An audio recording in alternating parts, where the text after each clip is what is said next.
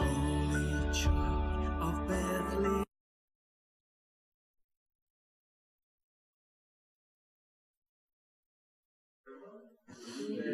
Welcome to Watch Night here at Ellen Parish Church. We're delighted that you came to join us this late night to celebrate the birth of Jesus. And we're excited also to welcome those of you who are joining us live on Facebook and YouTube or catching up later on when the services are still up there. My name is Peter Cross. I'm the parish worker for ministries here.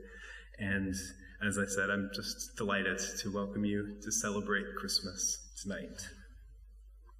Let's begin by preparing our hearts for worship. You are welcome, one and all, to the stable. You are welcome to Mary's side, to Joseph's side, and to the side of a lowly manger. We come to celebrate tonight, not because we are forced by power, but because we are beckoned by love. You are welcome. So let us begin our worship tonight by singing together, O Little Town of Bethlehem.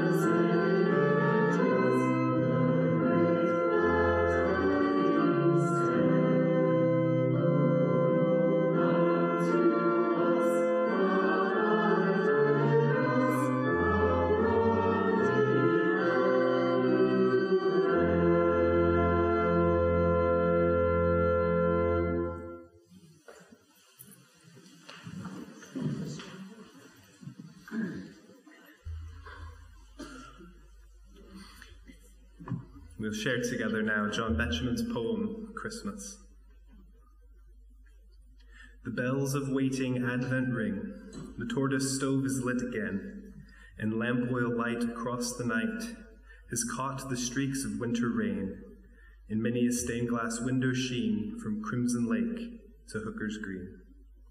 The holly in the windy hedge, and round the manor house the yew, will soon be stripped to deck the ledge. The altar, font, and arch and pew, so that the villagers can say, the church looks nice on Christmas Day. Provincial public houses blaze, corporation tramcars clang. On lighted tenements I gaze, where paper decorations hang, and bunting in the red town hall says, Merry Christmas to you all.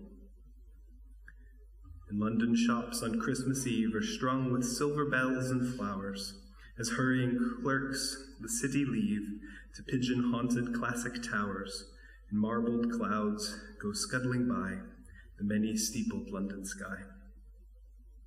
And girls in slacks remember Dad, and oafish louts remember Mum, and sleepless children's hearts are glad, and Christmas morning bells say, come, even to shining ones who dwell safe in the Dorchester Hotel. And is it true? And is it true, the most tremendous tale of all, seen in a stained glass window's hue, a baby in an ox's stall, the maker of the stars and sea, become a child on earth for me? And is it true? For if it is, no loving fingers tying strings around those tissued fripperies, the sweet and silly Christmas things, bath salts and inexpensive scent, and hideous tie so kindly meant.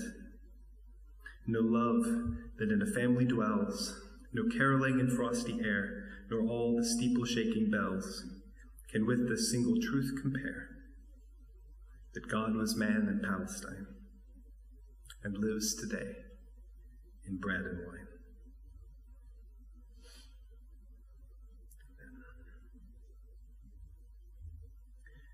We continue our worship singing together on Christmas night, All Christians Sing.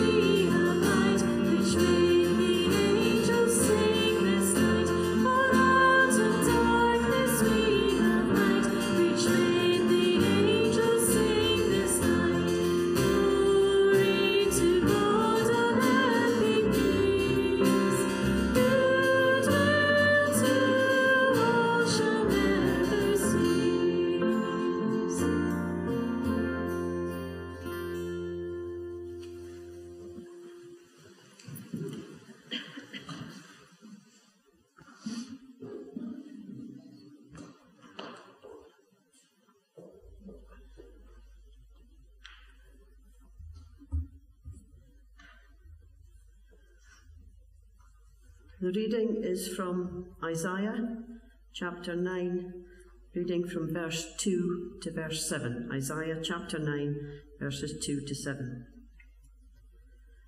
The people walking in darkness have seen a great light. On those living in the land of deep darkness, a light has dawned. You have enlarged the nation and increased their joy.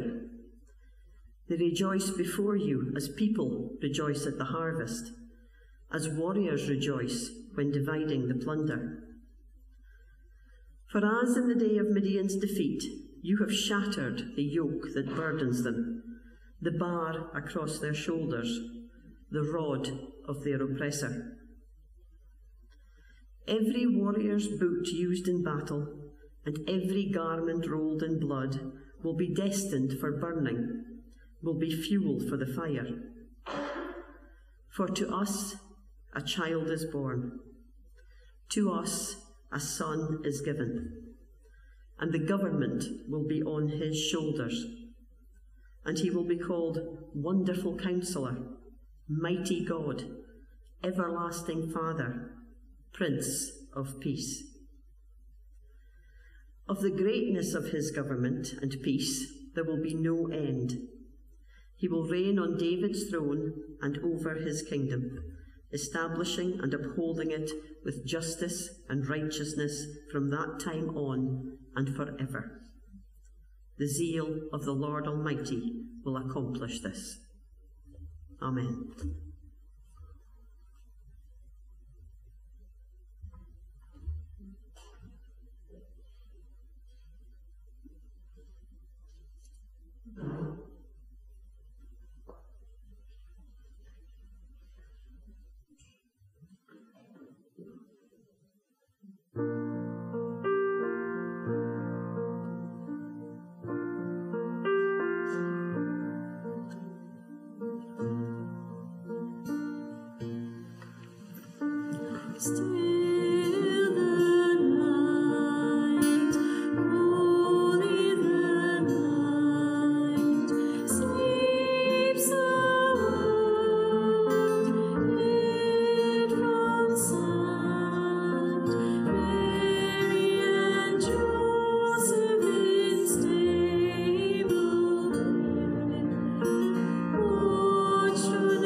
Child beloved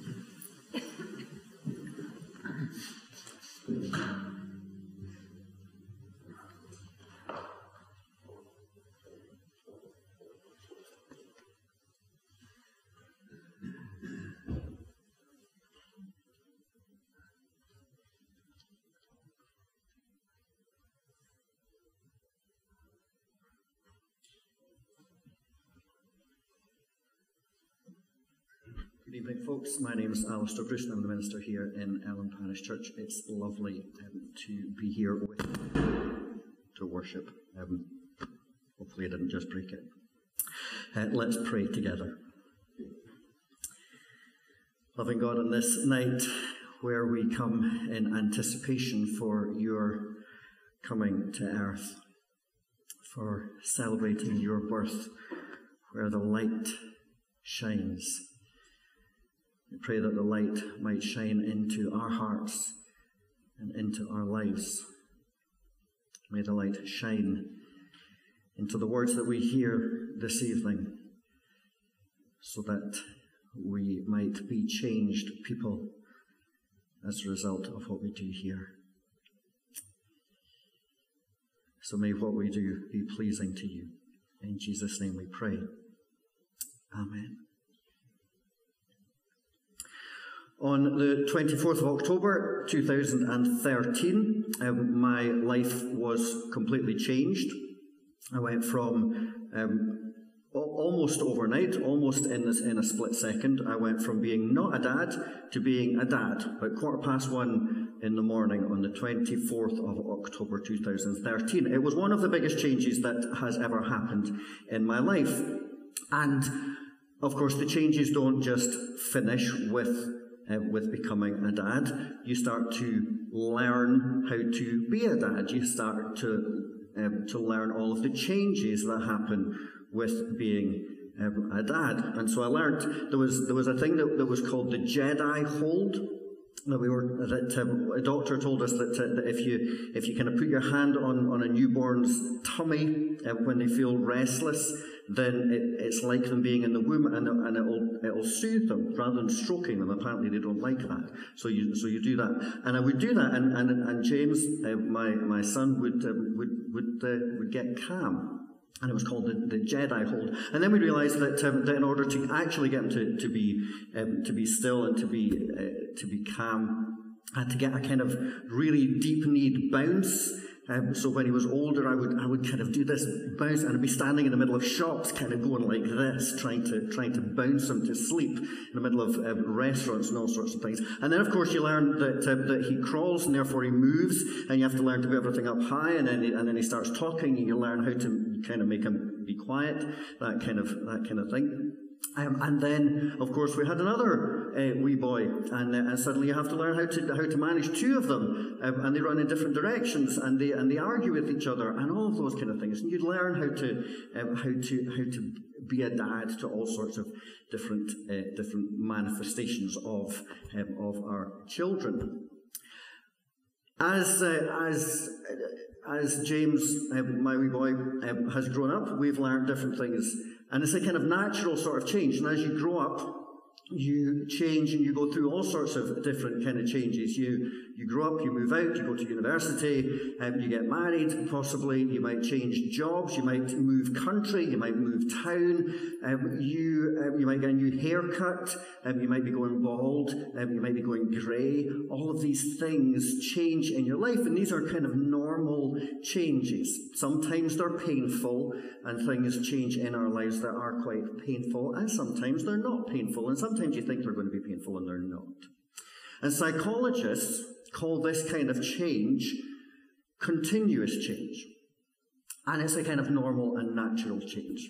It's possibly uncomfortable, but it's a kind of healthy, natural change. And it happens to us throughout our lives. Continuous change happens to us all the time. And one of the helpful things with continuous change is that we have experts who have gone through that before us and can help us when we go through those kinds of changes. So we have guidance teachers that will help us when we're in school to find out what kind of jobs we would like, what kind of subjects we would want to study, what we're good at, and they kind of help us through that. And we have financial experts who will help us with our money as we get more stuff. We need to manage all of that. And because they've been through that, they can help us with it. And then we've got parents and grandparents and aunties and uncles and those kind of folk that help us to, because they've maybe got some more life skills than us, and they can help us navigate some of those changes. And of course we have children and grandchildren that can help us navigate through social media and how to work your iPad and all of that kind of stuff. That's what we have those folk there for, don't we, Bevan? So, and of course you know that you've been that you've been advised when you move into the second hour of lectures from your 8-year-old on the importance of what a Minecraft noob is. I'll let James explain that to you. These are all called continuous change. This is kind of natural stuff. But there's another kind of change. There's another kind of change that happens in the world. There's another kind of change that happens in our lives occasionally, and it's called discontinuous change. And discontinuous change is much more tricky and much more difficult to deal with. So, examples of things that are discontinuous change are things like climate change, things like the change that led to the end of slavery, things that led to the end of the segregation in the United States. This is all discontinuous change. And discontinuous change is much more tricky to deal with because there are no experts. This continuous change happens when there are no experts. It's the kind of change that nobody has experienced before, or at least not for a very long time. And so there are no experts that can tell you how to navigate that kind of change because you've not lived through it. So people hadn't lived through the end of slavery when that happened. People hadn't lived through segregation and the end of that when that happened. We've not lived through climate change the way that we're living through that just now. The ending of apartheid in South Africa, again, that hadn't happened. It was a good thing that it happened, but we hadn't been through that before. And discontinuous change has also been quoted as one of the reasons for the collapse of great empires. Things like the Roman Empire, the Mayan Empire is supposed to have collapsed because of discontinuous change. And one of the issues with it is that whether the outcome of this change is good or bad, whether it's positive or disastrous, it is really hard to navigate through because there are no experts, and it can be really confusing when you're in the middle of it. 20 or so months ago showed this in our world. With COVID and the rise of the various strains of COVID, we are living through discontinuous change. And with the Omicron strain, we're on the verge of another restriction and on more and more of that kind of uncertainty. Then we're living through that kind of discontinuous change. And we have uncertainty in it because there are no experts, there's nobody who has lived through this before. Nobody has experienced this kind of pandemic in the past, and therefore it's much more difficult to try and work out what on earth is going on. So it's no wonder that when you speak to people about how they're doing, that people are feeling a little bit on edge, and they're a little bit demoralized, and they're a little bit hesitant about what the future holds. And I saw this meme on Facebook the other week, and I thought, yep, that's pretty much how I feel a lot of the time. The COVID pandemic has arguably been one of the biggest experiences of discontinuous change for a number of generations. In late 2019 and into early 2020, we began hearing about this virus that was happening in China, and we thought that this was going to maybe be a 3-week news story, and then we were going to forget about it. We didn't think that it was going to come here. And then a few weeks later, we had to deal with the seismic changes. That meant that we had to go into a lockdown. And on the 26th of March last year, the Prime Minister announced that we would be going into complete lockdown of our lives. And at that moment, everything changed. We changed how our working patterns were. We couldn't work, some of us. We couldn't leave our homes. Our lives were completely changed. And we thought that this lockdown was probably going to last for about 3 weeks. 20 months later, we are still in the middle of it. We're still living with a level of restriction, and we don't really know how long this is going to last for. And so we're living through discontinuous change on a global scale, and it's huge. And so if you're feeling a little bit overwhelmed, a little bit tired, a little bit hesitant, a little bit all at sea, then you are in good company. Because I think that this is pretty much what most of society is feeling at the moment. And so I wonder how it is that we deal with those kind of things when we feel like we've been thrust into a world for which we're not prepared. I wonder how we deal with stuff when we feel like we've been thrust into the middle of a world for which we're not prepared. Well, I think the first thing that we need to do is we need to realize that we're in an unusual situation and probably give ourselves a bit of a break. And the second thing that we do is that we look for some people who are maybe thriving during it, or who seem to speak into that situation. You look for examples of people who have maybe lived through a similar kind of discontinuous change. There are no experts on how to deal with what it is that we're going through, but there are people who have had to deal with some really unusual situations, and we can learn stuff from them. And amazingly, some people have gone through that and thrived from it. Now, you might be wondering what on earth all this has got to do with the Christmas story. You came here to celebrate Christmas and to do a watch night service. Well, there are characters in a Christmas story that have dealt with discontinuous change and the kind of thing that can help us at the moment. The Christmas story gives us some different examples of people who are dealing with discontinuous change. And one of the characters that is often overlooked in a Christmas story is a man called Joseph. Joseph being the earthly dad of Jesus. And so Mary is going to come and read a little bit of the story of Joseph from Matthew's account of Jesus' life. Mary.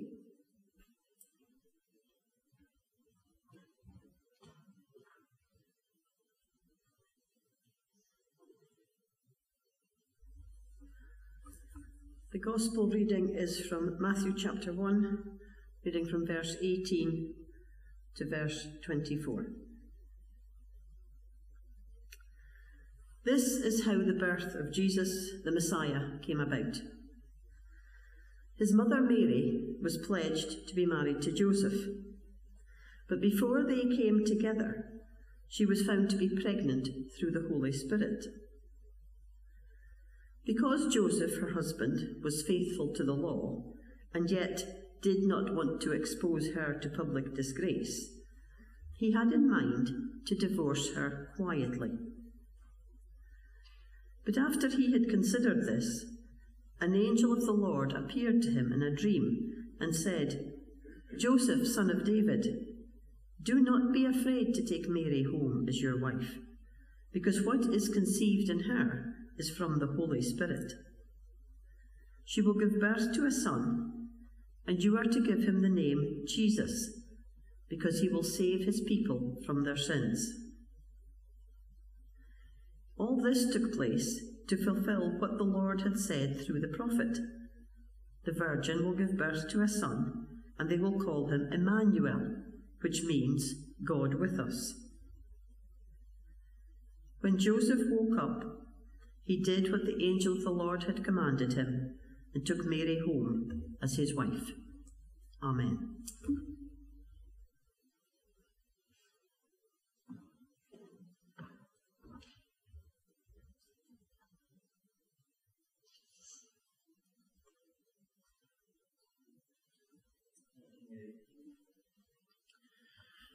So, Joseph lived about 2,000 years ago, give or take a few years, in the Middle East. And if you lived 2,000 years ago in the Middle East, then your life was pretty much governed by traditions and by rules and by laws. Joseph would have grown up in a traditional Jewish family with traditional Jewish customs and traditions. If you think Fiddler on the Roof, then that's pretty much what Joseph grew up in. Joseph's life would probably have been mapped out for him. He would kind of know what sort of job he was going to do. He would kind of know who he was going to marry and how all of that stuff all worked. And so when it came to things like marriage, then it would follow a traditional set of rules. And so when two people got engaged in that Jewish culture, then they were more joined than engagement is in 2021. It was a kind of bigger thing. It was a stronger kind of connection. And often the bride might have moved in to the groom's house and lived with the groom's family, probably for a year before the marriage actually took place. And so this would have been the path that Joseph would think that he was following at this point. Things were changing for him, but he would understand the change. This was kind of normal change. He was kind of getting used to this kind of change. It was understandable change. It was continuous change. But then Mary comes along to him and tells him that she is pregnant. And you can imagine the slightly tense conversation that would have happened between Joseph and Mary, because Joseph would think, I don't know how on earth you got pregnant. And Mary would say, well, I got pregnant by the Holy Spirit. And he would say, the what? I beg your pardon? Who is this Holy Spirit? And who is the Spirit family? And can I go and have a word with them? He would not have understood what was going on. And so we get a wee bit of an insight into the way that the customs and traditions would have worked when we hear the story leading up to Jesus' birth. So the bit that Mary read, where Matthew writes, because Joseph, her husband, was faithful to the law and yet didn't want to expose her to public disgrace, he had in mind to divorce her quietly. So Joseph chose to respond to Mary's apparent adultery through the laws and the traditions. If he had chosen to go through the laws and the traditions, then he would have taken Mary to court. And there were two outcomes. There was two extremes of outcomes that could have happened if he took her to court. One is that she would have been subject to public disgrace, and the other one is that she would have been stoned to death. Neither good outcomes. And so Joseph has been thrust into this really unusual situation. Now, Joseph certainly doesn't want to get Mary stoned to death, and he doesn't want her to be subject to public disgrace. And so he does something different. Although he follows the laws and the customs, he does something different. And this tells us a little bit about the heart of Joseph. He doesn't really know what to do. He's been thrust by no fault of his own into a situation that he's not really prepared for. But Joseph reacts in a courteous way. He goes against the traditions and the laws, and he breaks off the marriage quietly, so that Mary isn't disgraced, and so she's certainly not stoned. Joseph thinks less about himself and more about what would happen to Mary. And so there's a kindness and a compassion that seems to be ingrained into Joseph. And then as you read the story on, you find that Joseph has a dream. And in the dream, an angel comes to Joseph and tells him that Mary has been made pregnant by the Holy Spirit, that she's not committed adultery, that she's not done anything wrong, but that she really is pregnant through a miracle, through the Holy Spirit. And so Joseph's patience, Joseph's grace, and his kindness comes out. And so Joseph takes Mary to be his wife, even although people won't understand, even although he's got this really strange situation, even although this is really odd, he follows it through. This right here is discontinuous change. Nobody has ever been asked to parent the child of God. At this point, he knows that that's what's going on. But nobody has ever been asked to parent the child of God. Joseph has got over the shock of being a dad. He didn't know he was going to be a dad. Suddenly he's going to be a dad. And suddenly he's told that he's going to parent the Son of God. And that has never happened before. And so for Joseph, there are no experts. There is no parenting the Son of God editions of What to Expect When You're Expecting books. There are no TED Talks about how to parent the Son of God. There are no blogs, and there is definitely not classes on how to be a dad to an omnipotent celestial being. Easy for me to say. So Joseph is on his own, doesn't know what to do, and he needs to decide what to do for the best. And as you follow the story even further through, you find that Joseph acts and behaves in a very specific way. He accepts the situation that he's in. He protects what is most precious to him, and he takes it one step at a time. And he acts with complete integrity. And so he deals with angels and shepherds, and eventually with wise men and weird gifts. And he also deals with a megalomaniac king called Herod, who wants to kill all of the children under 2 years old. And he flees to Egypt to protect his family, and then he comes back when he's safe. All of this you find in the Christmas story. And then we find that Jesus is brought up as a carpenter. So Joseph brings him up in the family trade. He probably teaches him what he can about his life and his faith, and he deals with things as they arrive. So there's a pastor and a writer called Marcus Watson, and he, in a podcast, says this. He says, Joseph acts with courage and integrity. Joseph acts with courage and integrity. And so we cope.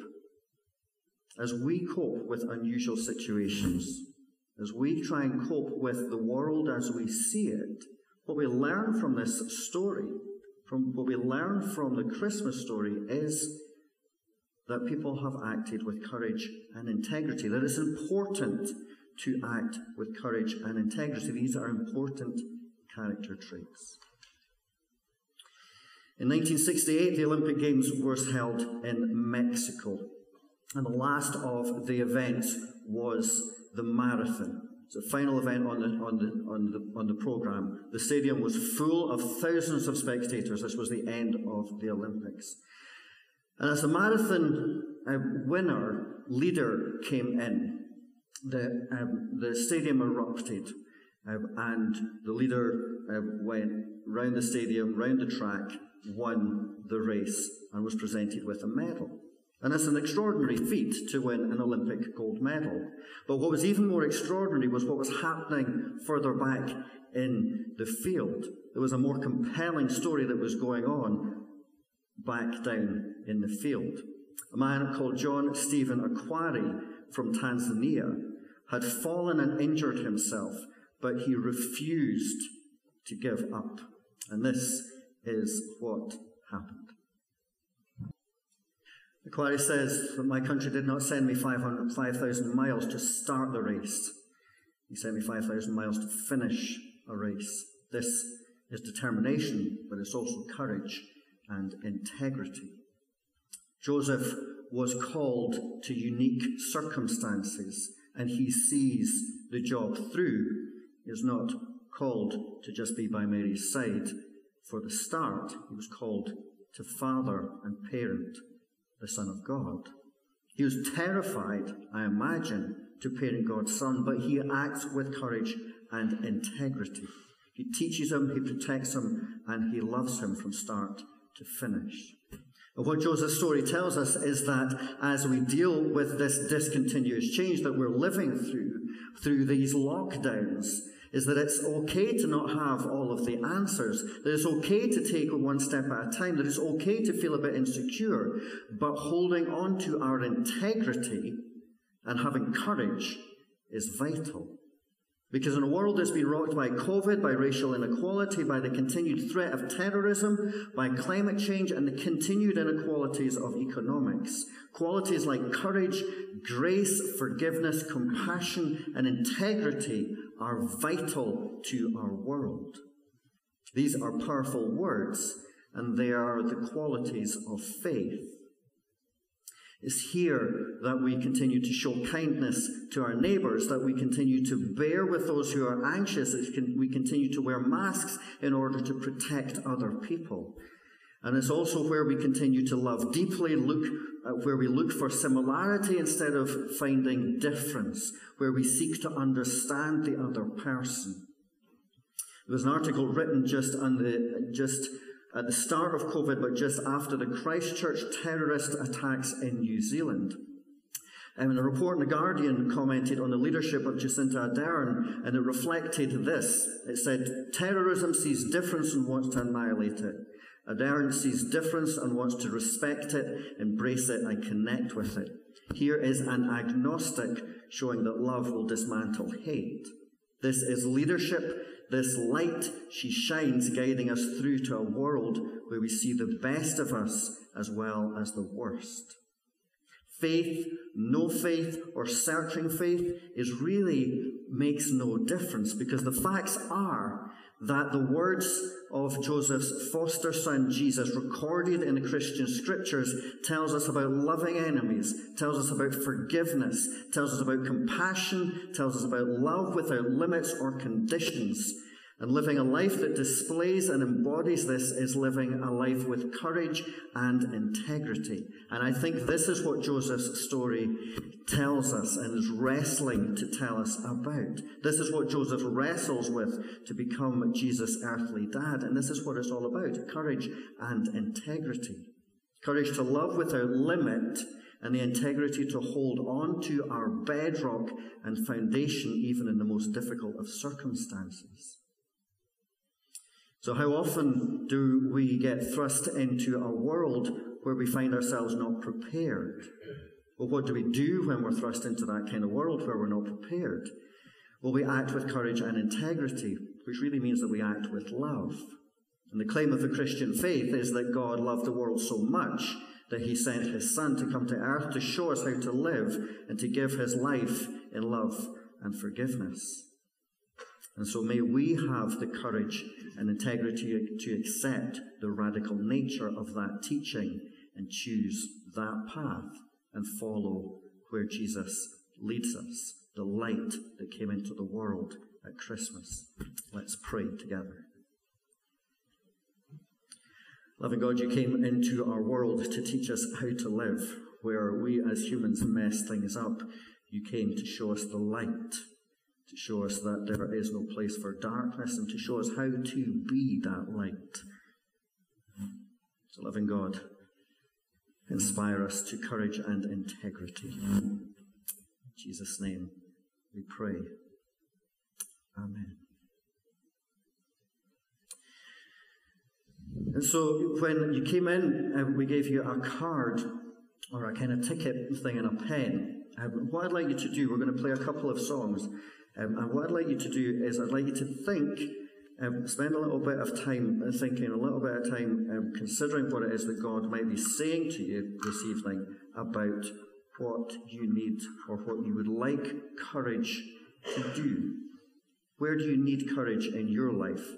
Where do you need integrity in your life? You don't have to, you can draw something on the card, you don't have to write anything specific, but as an act of offering that to God, when you're ready, if you wish to, you can come up and hang your card on the tree at the front as a kind of pledge to do the thing that you've written down. If you've not got a card that's got a tire on it, then just put it on the table. Let's just take a little bit of time in reflection.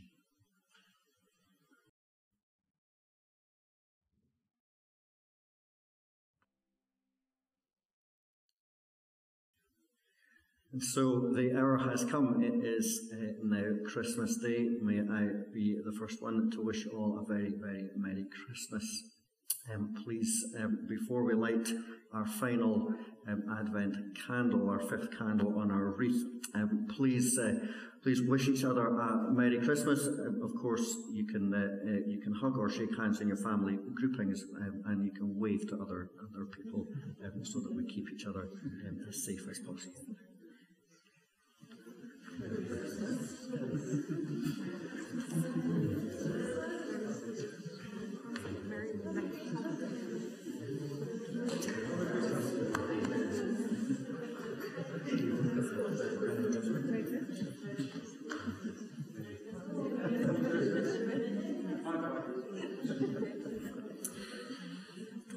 So, a candle burns the last marker of our Advent journey.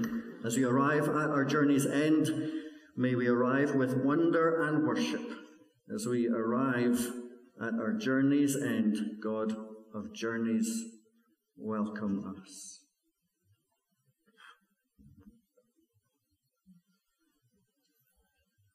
Peter's going to lead us in prayer.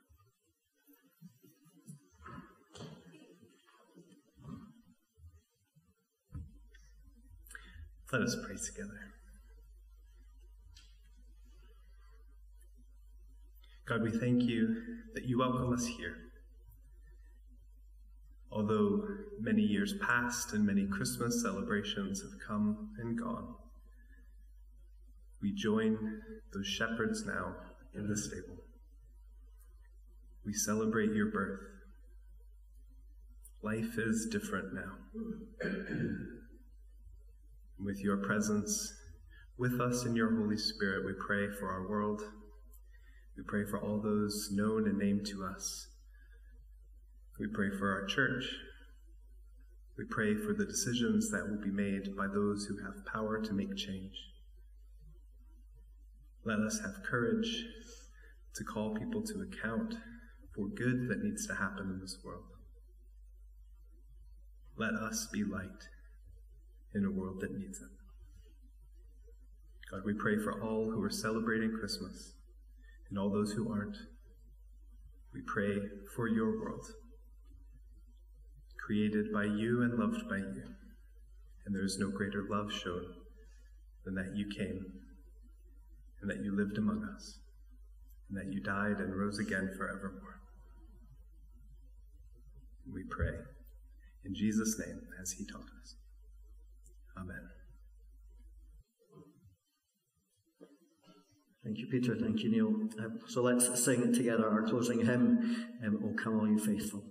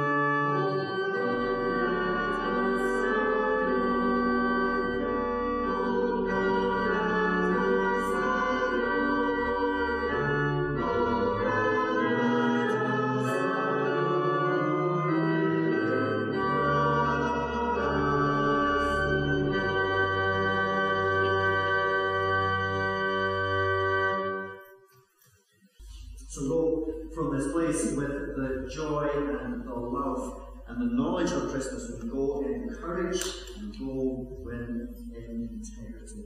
The blessing of God Almighty, the Father, the Son, and the Holy Spirit be with you. And all whom you love and all those you find more difficult to love, this day and forevermore.